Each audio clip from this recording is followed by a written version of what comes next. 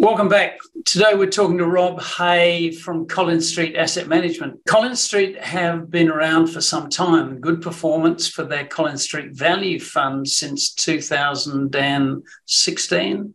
They've now released a new fund covering convertible note. Rob, good afternoon and welcome back.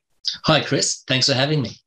So tell us about the fund, Rob. This is a change in tack for Collins Street? In some ways, yes, Chris. However, convertible notes are something that we've had experience in since the fund was first launched. Now, you mentioned before the Collins Street Value Fund has been around since 2016. I think the first convertible note we ever did as a firm was in 2017 through that very strategy.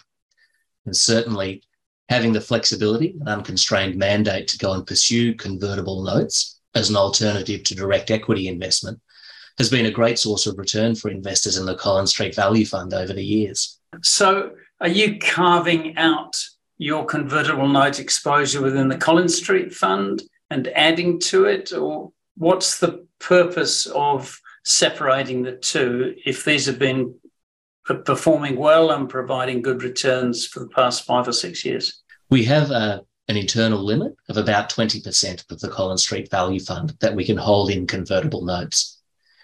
More recently, we've found a lot of opportunity coming up in the convertible note space. And what we've decided to do is launch a new fund which invests exclusively in convertible notes.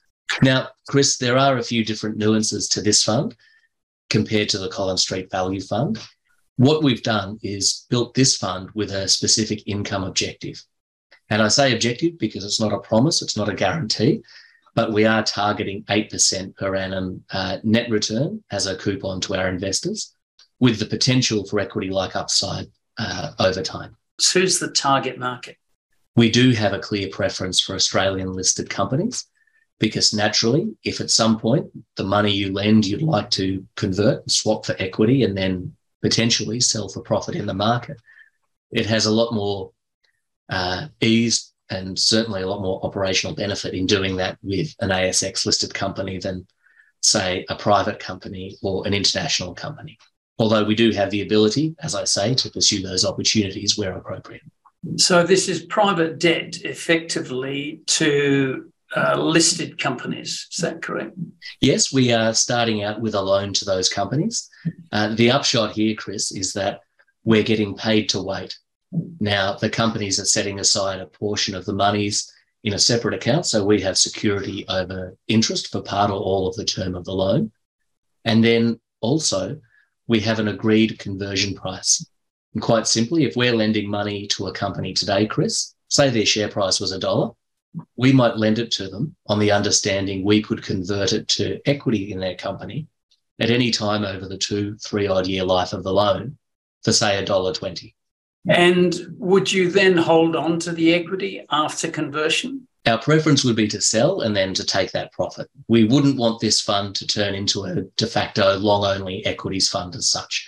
It would be very much a matter of converting where, firstly, we're above the conversion price, so there's a logical profit for us to make, but also where we have surety that there is someone on the other side of that transaction to pick up the stock. So the whole concept of this is to have a bit of the best of both worlds, is it? Yeah, definitely. Under the scenario of a convertible note, you're receiving the coupon along the way.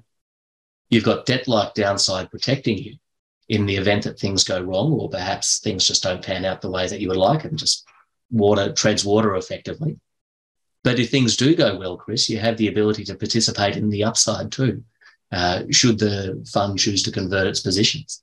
And are you doing the due diligence yourselves or are you outsourcing that? We do the due diligence on the company using the same process that we have within the Collins Street Value Fund since 2016.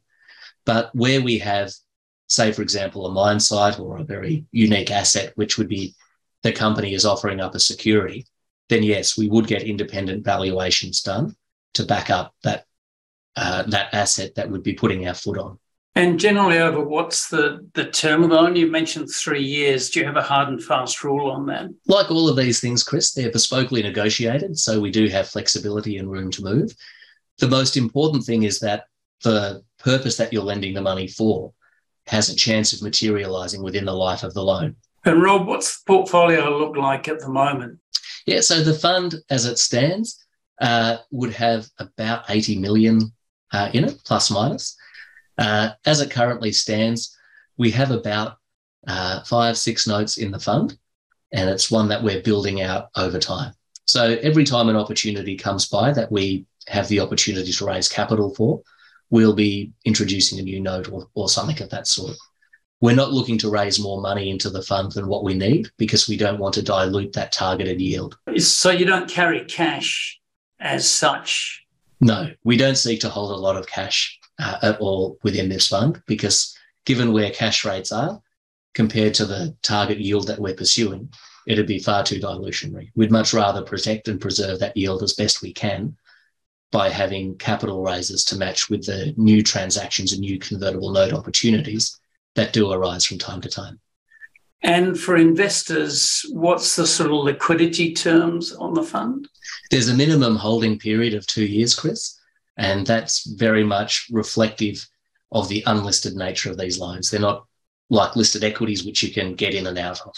So we do have that minimum 2-year holding period, after which point we do envisage there will be liquidity windows. And that could be a result of conversion. It could be a result of loans being repaid back to us and so forth. What's performance been to date in the first 6 months? Yeah, it's for the September quarter, we paid the full 2% coupon. The quarter before that, which was the June quarter, wasn't the full 2% because the fund wasn't in existence for the full quarter. Sure.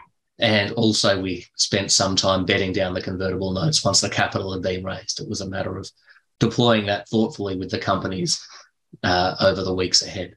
So the yield has been broadly in line with what we've expected. The unit price hasn't moved around much more than simply an accrual for the interest throughout the course of a quarter, given that it is still early days for the companies that we've been backing in this fund.